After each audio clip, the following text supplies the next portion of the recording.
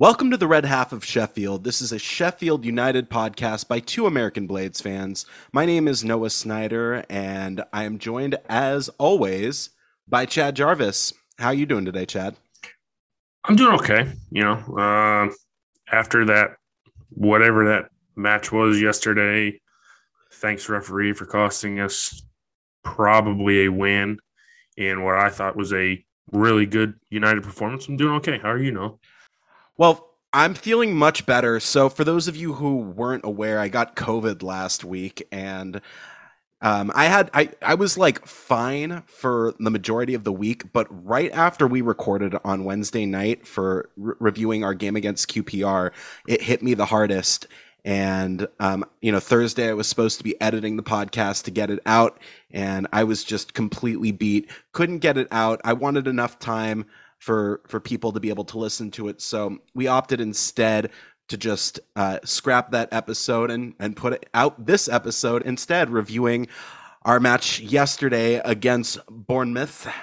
And like you said, I think it was 2 points snatched from us, basically. We were absolutely robbed in this game. Should have had a stonewall pen there in the, whatever it was, the 86th minute, after Morgan Gibbs-White was absolutely chopped down in the box. But I kicked in the nuts. yeah, exactly. Right in the testicles. That'll get spoofed on Tufty Club. He kicked him right in the nuts.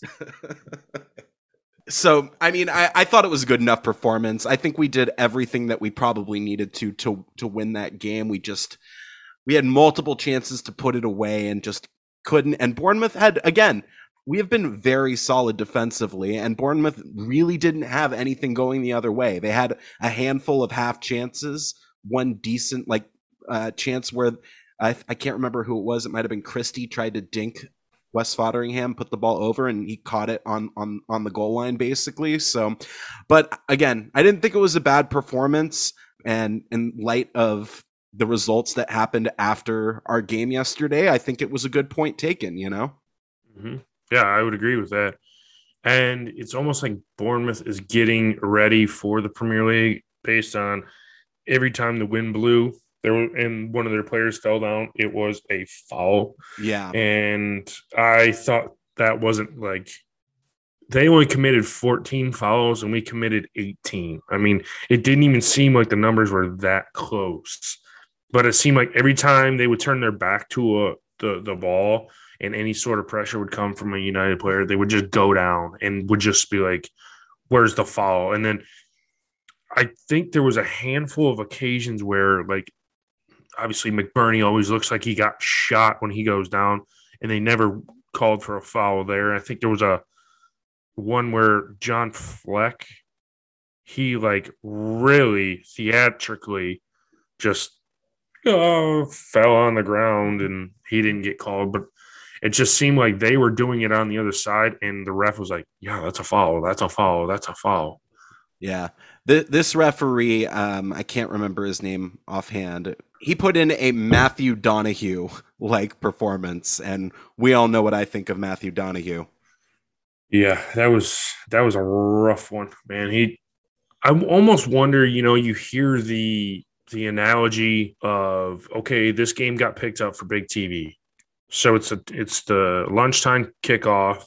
These refs have been bringing their careers up, and they get a big game like Bournemouth, Sheffield United. They want to almost make it known that, hey, they're out there, instead of like just doing their job and kind of flying beneath the radar and not having every single foul called and not having controversy like this.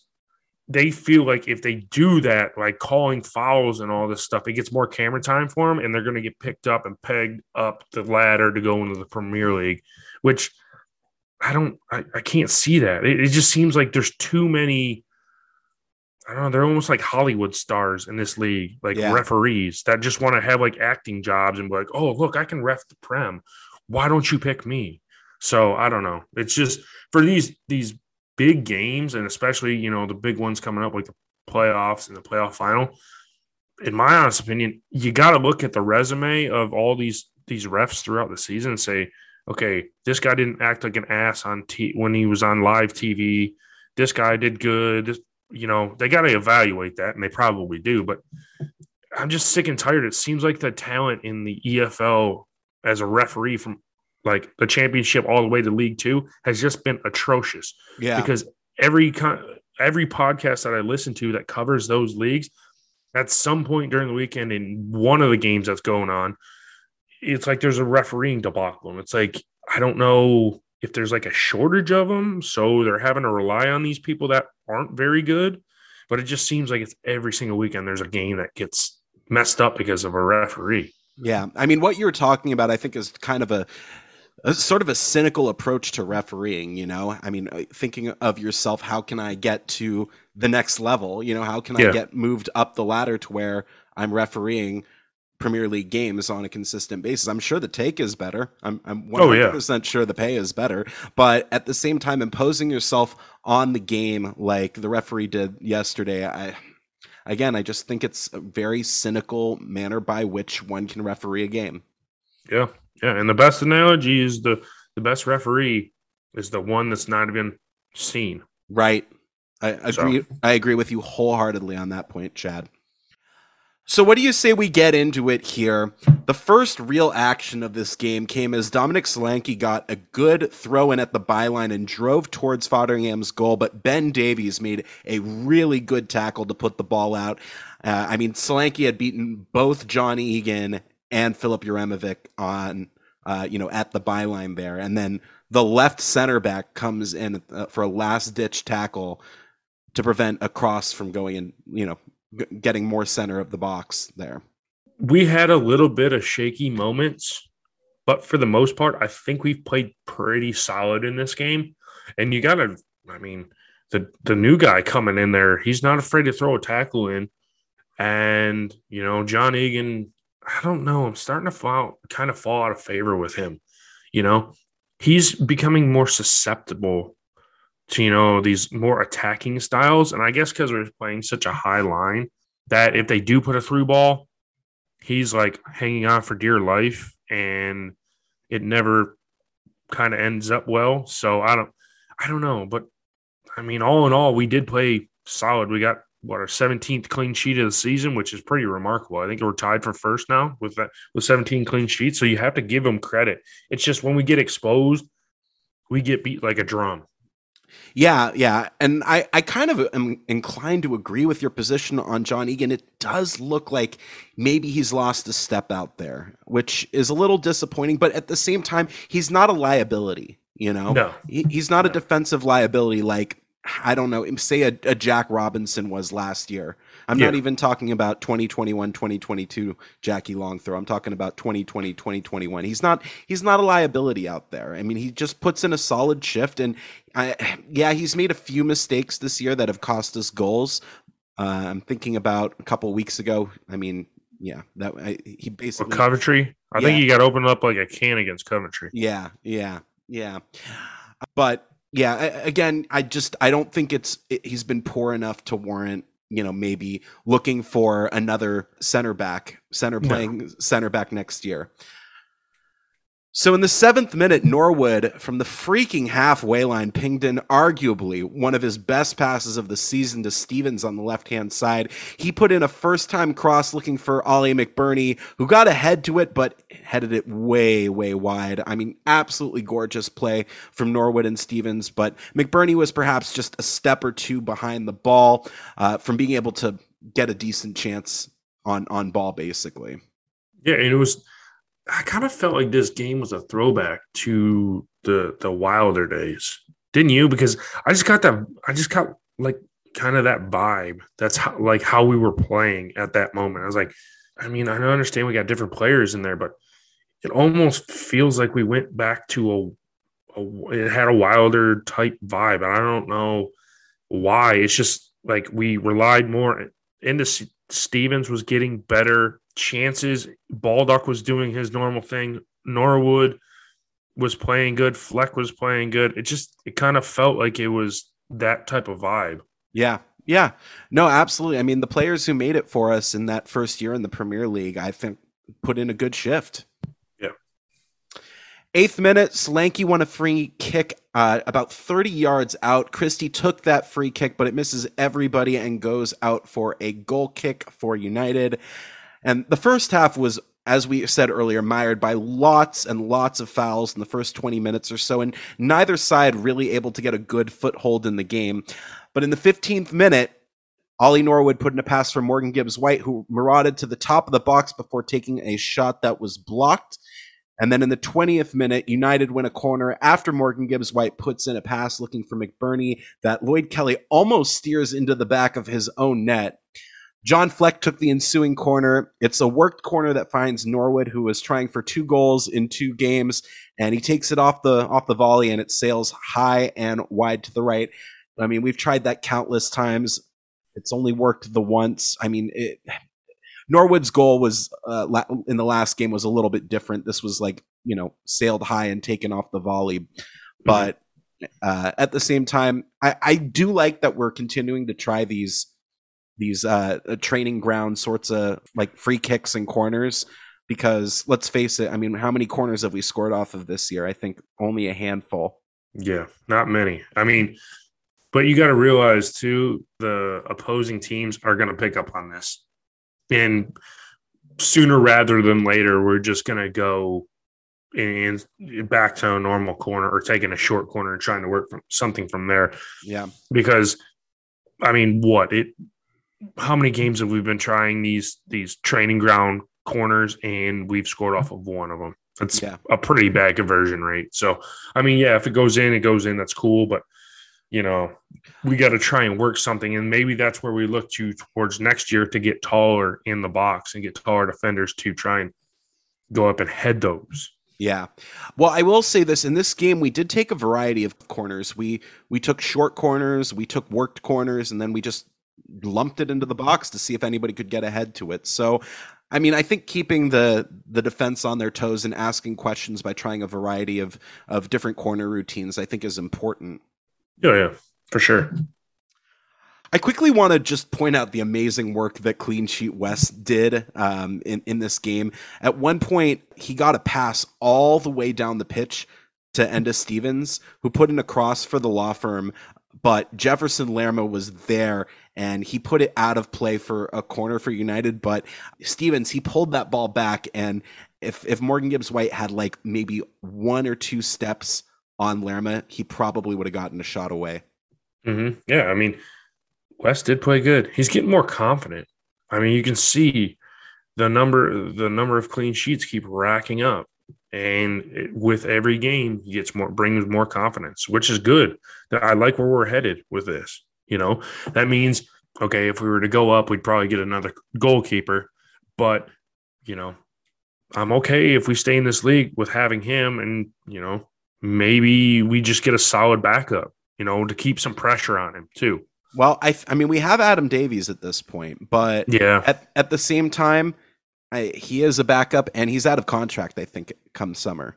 Yeah. I think we basically got not a real loan, but a de facto loan for him. That's basically what it was, yeah. And we'll see if we sign him in the summer, if the money is right. Probably won't be. We probably won't sign anybody. We'll see. Anyway, on the ensuing corner, Norwood put in a brilliant ball for Juremovic, who headed it looking for Egan, but Kelly is there again to hit it out of play for another corner. And I think it went off the bar this time. So almost 2 own goals from Lloyd Kelly very early on in this game. Yeah, it was he definitely was not scared to shoot, and he was also not scared to get fouled as well. So Fleck took the final corner from this little grouping of 3 corners, and it was cleared out only so far as Stevens, who put it back into the box with another cross, but it's headed out and Dembele got on it. Stevens fouled him, and it's a good foul because it would have launched a counterattack, and Stevens got a yellow card for his troubles there. 26th minute, Christie took a free kick, and it went off several Bournemouth players before it finds Phillips, who tries a shot in the box that misses to the right and out of play. I think it took a little deflection off of a United defender. I can't remember who. 27th minute, off of a throw deep in Bournemouth's half, Stevens gets it to the law firm Morgan Gibbs White, who tries a cross looking for McBurney. It's caught by the Cherries keeper, Travers, and then there's some pushing from Travers on McBurney, and all he gets in his face and tells him what he thinks of him. And I'm pretty sure it wasn't that he's a lovely bloke and that he would like to invite him over for tea at some point. Yeah, right. You're probably going to hit him like he's done in numerous accounts from Twitter, apparently, about 6 months ago. But one thing with Bournemouth keeper, Mark Travers, he's a good keeper. I mean, he literally kept them in the game because there was two clear-cut chances that with the law firm, and he stonewalled them on both of them. Yep. So, I mean, he played good for them. He definitely saved them. I mean, he obviously had the, I'd say, harder day between the two goalkeepers because even though the possession in this game was split 50-50, I felt like we controlled it a lot more. That's what I picked up. And I looked at the stats after the game. Yeah, I looked at the stats. I was like 50-50. I was like, well, it felt like we were more in control, but I mean, the stats obviously don't lie. But yeah, he was the more worked goalkeeper, even though we only had 2 registered shot on target. Yeah. I think that we had like 70-30 in the first half, and then they had 70-30 in the second half, really. So I think it evened itself out basically over 2 halves because they were definitely the stronger side for good portion. I will say good portions of the second half, but we definitely had better possession numbers in that first half. 28th minute, Dembele floated in a ball over the top of United's defense for Ryan Christie, who tried to loop in a shot over Fotheringham, but Wes is there to make the save on the line. Again, good stuff because, I mean, a lesser goalkeeper would have carried that ball into over the line, and it would have been a goal. Mm-hmm. For sure. 29th minute, one of United's best chances of the half. Travers cleared the ball, but only as far as Sander Berge, and he puts in a ball for Fleck just outside the box. He's brought down, but not before he gets the ball to Morgan Gibbs White, who touches the ball for McBurney, who takes a shot that is blocked, and it just goes over the net. And that ball had eyes for goal if it hadn't been blocked. I mean, that was probably going to be a goal. Yeah. Last-ditch defending in Bournemouth and took the deflection, took the ball or the goal, or it definitely would have won and we would have been up 1-0. But of course, it goes over the bar. Yeah, bad luck. I mean, that was Lloyd Kelly, wasn't it? Who got in there and defended that? I'm pretty sure. I think slid in there and deflected it. Yeah, he had a great game too. Yeah, he was fucking everywhere for them. He was. 31st minute, Ryan Christie, after receiving a pass from Jefferson Lerma on the right-hand side, cuts into center and takes a shot from about 24 yards out, give or take, and it is an easy save for clean sheet Wes. 33rd minute, Christie again had a shot from much further out, probably 30-some-odd yards, and it sails way high, always rising. 36th minute, Wes had quite a bit to do in that first half, including defending against an oncoming Solanke who, after a poor pass back, came out to clear a ball that Solanke was mere feet from. And he took almost a rugby tackle from Solanke, who should have been given a yellow, in my humble opinion, for that. A very cynical challenge. I don't care. I don't care if his momentum took him into Wes or whatever. You should still be able to pull up there.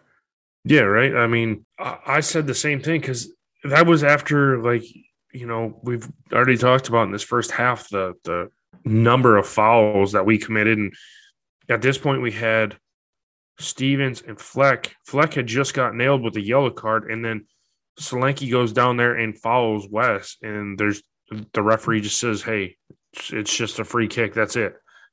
I agree with you, and it should have probably been a yellow card. 38th minute, Dembele tried a shot from outside the box that missed to the left. And then into first half stoppage time, United win the ball, and Fleck put in a 40-yard pass on the ground for Morgan Gibbs White right up Main Street. And he played it to McBurney, who played it back to Morgan Gibbs White. And Travers makes an unreal save with one hand to keep the score level. Yep, That's when I knew we were going to struggle. It's just like when you have a bang-on chance, man, when you have a bang on chance. How many times though have we talked about it this year that, last ditch save, a one-on-one, and we seem to not be able to score one-on-ones, because I can go back this season. I believe I can think of two that Sharp had that both of them were saved. It was him and the goalkeeper, and both of them were saved. They didn't slot him home. It's like you knew it was going to happen. Yeah. Yeah. Disappointing to be sure. That was the end of the first half. And I mean, what were your thoughts after that first half, Chad? Well, I mean, based on how we finished, I was thinking, okay, we're looking good. But I was also saying to myself, I think we're going to draw this game. If not, give up a late goal or a Bournemouth goal at some point in the second half. And, but like I had said earlier, I thought we had played good. We were solid at the back. We had a couple of chances. The one thing is we didn't have anything on the scoreboard. So I knew we were going to go in and try and change it coming out in the second half. And hopefully we could have got a goal, but we all know the result. So that didn't happen. Yeah. And into that second half, very early on, United conceded a corner kick and Bournemouth played it short. Fleck got onto it and then cleared it, where literally every lad from primary school age is told not to clear it, which is across his own goal mouth. And you're thinking, what are you doing, dude? Honestly. Yeah. I don't know who was up there for Bournemouth. I think it was probably Solanke was up there. All he had to do, outstretch a toe, and that thing's going in there. Because it literally flashed by. And the commentator on the game, he's like, what is he doing? I was like, I thought maybe he got confused and he was trying to put thought we were going into that goal and just crossed it, because he blew it in there. And I was like, if Bournemouth got to that would have been the giveaway of the season. Yeah. Well, thank goodness nothing came from that. And then the first real chance of the second half for United came off of a corner kick, played short by Fleck to Morgan Gibbs-White. He sends in a ball and finds a wide open Ben Davies, who just heads it over. I mean, he should have done better. He has to do better there. I mean, he was absolutely wide open. Yeah. That's when I knew it started to, we had the chance missed at halftime, and they come out and we have one missed. It's just like, why can we never score these wide open goals? Yeah. Why? It's so easy. Well, at least I think it is. I don't know. Hard knowing, not knowing. Yeah. I think he jumped and, I mean, he just made contact with the top of his head, and that's why it went over, Yeah. Yeah. Also, I mean, look, Ben Davies, he's not a noted goal scorer, It's true. He has the one on the season, but still, that was scored with his foot. Yeah. As we previously mentioned, the refereeing in this game was absolutely horrific. And the linesman on the near side from where the SUTV cameras were placed was particularly bad. At one point, Dembele clearly dribbled out of bounds, and everybody was waiting for the flag to go up to indicate as much, but it was play on, and thank God nothing came of it, or United would have had a ton of stick for that linesman. But yeah, I mean, terrible. That was embarrassing. The whole of the freaking ball was out. I mean, that was clear as day.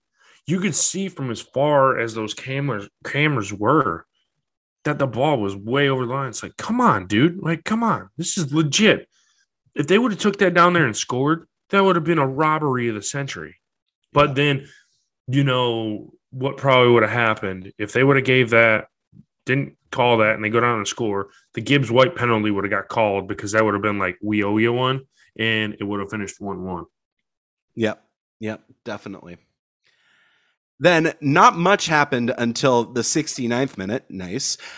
As after a clear out from Travers, Egan heads it a good 30 yards for McBurney, and I think it's a Bournemouth player who puts in a wonderful little flick for Morgan Gibbs-White, who is in.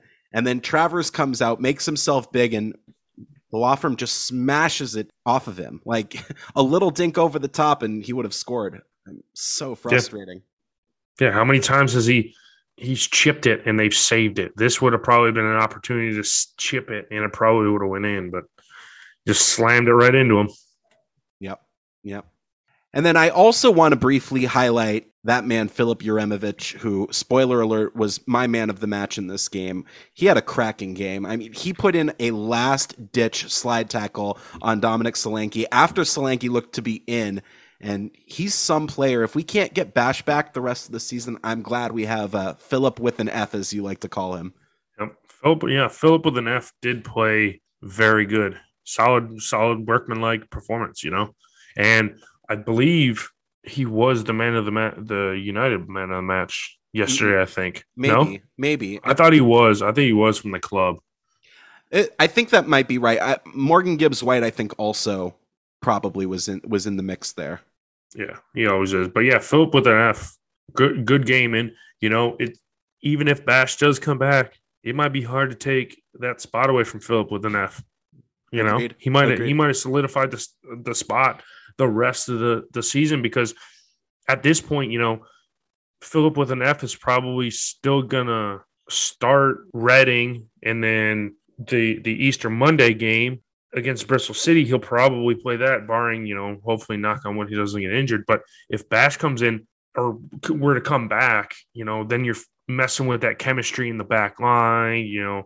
I understand those guys have worked together before, but why change a good thing right now? Yeah, I'm inclined to agree with you there, Chad. 79th minute, a short corner is taken to Christie, who drives to the byline and puts in a cross into the box for Phillips, who heads it to Lloyd Kelly, who takes a touch shot that is just high and to the right of net. Close, very close for Bournemouth there. And then arguably the most controversial moment in the game came in that 85th minute, as the ball came in over the top for McBurney, who put a little touch on it to Morgan Gibbs-White, who tries to control it but is kicked almost properly in the groin by, I think, Nathan Phillips. Of course, no penalty is called. Should have been a pen, was a Stonewall pen, and we tweeted as much right after it happened. A million people have talked about it. It's just a disgrace, man. I mean, and it's the whole thing is I get it if the ref wouldn't have saw it, but the dude is looking right at the play. How do you not see him kick him right in the nuts? That is the most deliberate penalty I've seen in a while, not called. And it's like, what are you looking at? What are you watching? Yeah. But hey, it happens. It happens. We've been on the wrong side of that a few times. So, yep. I mean, it won't be the first. It's not the first time. It won't be the last that we get robbed of one. But it is what it is. You just got to play. You got to play on. And it's not like we're only relying on that one instant as our only chance. We had 2 to 3 chances where we should have scored. We should have put these guys out of their misery. Yeah, 100%. I mean, our chances were way better than theirs overall. And this is a game we should have shut the door on, but we couldn't. And the last, right at the death, I mean, this is another pure example of us not taking our chances. Deep into stoppage time, Morgan Gibbs-White won a free kick in the attacking end after being fouled by Lloyd Kelly. Kelly got a yellow, and then Connor Hurahan took the free kick. It found Osborne. He played a pass backwards to Norwood, who passed to Hurahan. Hurahan put in another cross for Ben Davies, who headed to a wide open Juremovic, who took a shot that just went wide to the left. So frustrating. I mean, can you imagine the scenes if Juremovic would have slotted that home? I mean,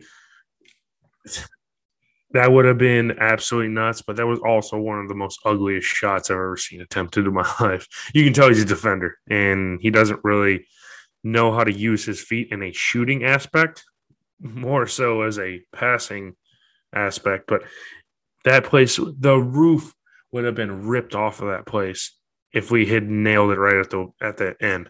That would have been so awesome. But obviously, it wasn't in the cards for us, and we move on. We take our lumps.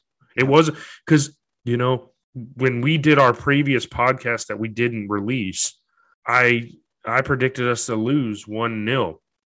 So the fact we got a draw, I'm okay with that.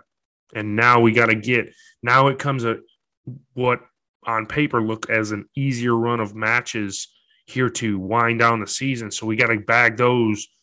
We've got a majority of our tough games out of the way. Let's bag up these easy wins and, cement ourselves in this playoff picture. Yeah. 5 games left in this season. We have to win 4 out of the 5, in my humble opinion, to keep in this playoff race. That's very possible. You know, I tip us for probably, fingers crossed, going and winning all of these games. And like me and you talked earlier before we started recording, this game against Reading that we're going to cover here in a few minutes, we need to go beat these teams and beat them convincingly to get our goal differential up, because with it being so tight, we've got to get a good goal differential so these teams can't leapfrog us and we get knocked out of and we miss the playoffs because we have enough points, but we just don't have enough goal differential. So that's key down the stretch here. Absolutely. Absolutely right you are, Chad. So before we get into our preview of our game against Reading this Friday, who was your man of the match, Chad? I'm going to go with Wes. I mean, he really didn't have much to do, but there's something to be said about 17 clean sheets on the season. And what is this? Got to be like 14 for him? Yep. Maybe 13, something like that. So, I mean, it's just impressive on his week in and week out. We all doubted him. We all doubted him throughout the season. Like when he came in after Ramsdale went out, the whole deal with the Olsen, we almost found like a diamond in the rough. It's nuts. It's nuts, and that's what I like. I'm glad. So United does their best with sending like appreciation posts out with appreciation West posts, but man, United sent an email out last week for your player of the year, and I was tempted to vote for him. Although, I mean, we're all going to know who's probably going to win that, but the dude has played good, man, and he's my man of the match. That was a long-winded answer, but no, that was great. I agree with everything that you said, including potentially voting for him for player of the year. Mm-hmm. I mean, he's up there. It's him in the law firm. It has to be, right? Yeah, that's it. My man of the match was Filip Juremovic. I thought he was solid. Very, very solid in the back. And that tackle on Solanke, I think, alone probably saved the game for us. It did, yeah. That was Philip with an F, played very, very good. So on we go. This Friday, we have another game against Reading. It's at the Lane, and it is a 3 p.m. British summertime start. And Reading, they have been on up and down form recently.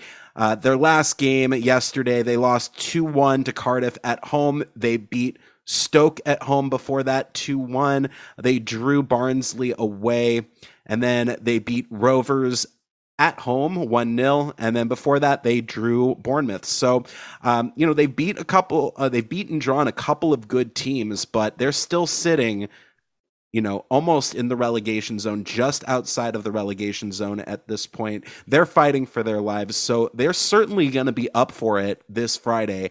And Chad, who are their danger men? Of course, their striker leads them with 7 goals this year, which isn't much for, we just played Dominic Solanke, who had like 20 something, I think 23 goals in the season. Lucas Joao has 7, and they have the likes of, John Swift and Tom Ince, who, funny enough, his dad is the coach. Paul Ince just took over a couple of weeks ago, and they've done enough to get results to where I think almost mathematically they're within 1 or 2 games of being mathematically safe, but they're 8 points clear of Barnsley. So I think they're safe. I think this is almost a Reading team that's going to be kind of a little bit on the beach, but they still have something to play for. But if they were to blow a 8-point lead and get relegated, it would definitely shock me. But it's crazy to see that John Swift has 11 goals for him and 13 assists. So everything goes through him. And, so that's their key guy that we have to stop, their midfielder. And, when you come in the midfielder's the top goal scorer on their team, we got to slow him down. But I'm going to like our chances to win this game Friday because, if anything, we can score because they've conceded 77 goals this year. So that's a lot of damn goals. So odds are we're probably going to score. I don't know who's going to score, but chances are we'll probably be able to get a goal. And I want at least 3. If I'm all honest, Yeah. I mean, 3 goals would that put us on 15 plus 15 goal difference? So that's good. And I mean, albeit hopefully we get a clean sheet as well. But yeah, I think I like our chances in this game. How do you see United lining up? It would be really hard to change what we just put out there, right? Yeah. I mean, and we're gonna have 6 days since our last game, so it'd be really hard to take the back 3. I mean, I think you roll with that team. Yeah. I mean, I don't make one change. Maybe I don't. Stevens played good enough to hold his spot. I think so too. In my opinion, I don't think you make any changes. Yeah, for my money, I don't see really any changes in this game. Billy Sharp's not going to be coming back. He probably won't be back until after the Easter holiday game.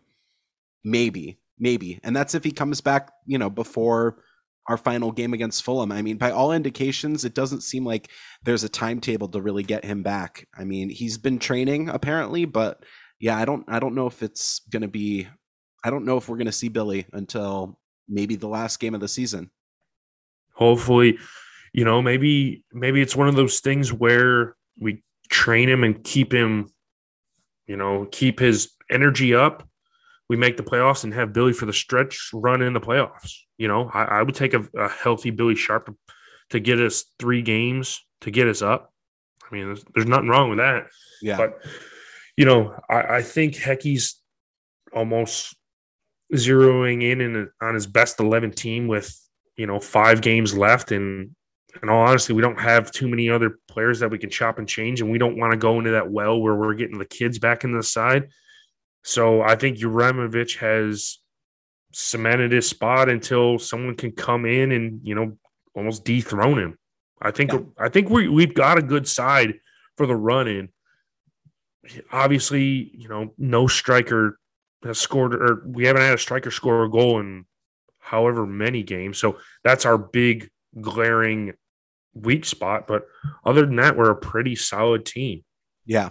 Yeah.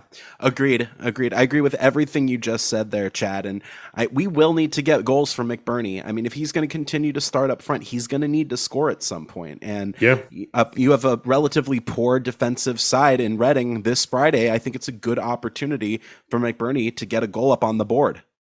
Yeah, hopefully. I mean, he's in what, the last 2 games he's started. He's played good. He's played really well. He's got into the spaces. He just doesn't have anything to show for it yet. Yeah. And so hopefully, like you said, going up against a weaker Reading side, maybe he's able to get a goal or 2. I'd be okay with that. Maybe give me a hat trick. Yeah. I'd be okay with that. I'd be fine with that. Yeah. So speaking of which, how about a score prediction for you, Chad?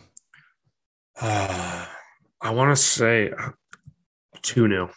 2-0. Law Firm gets 1. And Philip with an F gets 1 to redeem himself from missing the winner against Bournemouth. I like it. You love your backline goals, man. You really do.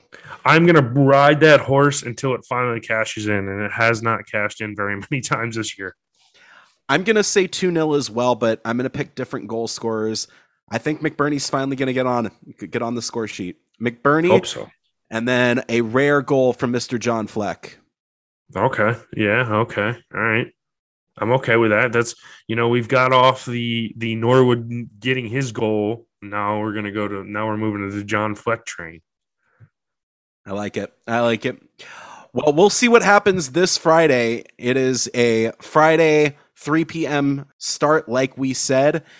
And I think that's just about all the time that we have for this episode of the Red Half of Sheffield. If you haven't done so already, please follow us on social media. You can follow us at Red Sheffield on Twitter and at the Red Half of Sheffield on Facebook. And if you're listening to this podcast on Apple Podcasts, please go ahead and give us a 5-star review and maybe a little comment about how you think we're doing here. Really appreciate all those reviews, and they definitely help us as we continue to grow the pod. Chad, where can the people find you on social media? They can find me at Blades in the USA on Facebook and Twitter, and you can also follow me personally at cjarvis_13 on Instagram and Twitter. And you can follow me, Noah Snyder, at Nessman930 on Twitter and at Sunpuck on Instagram. So until this Friday, when we play Reading at Bramall Lane, up the Blades, Chad. Up the Blades. Come on, you red and white wizards.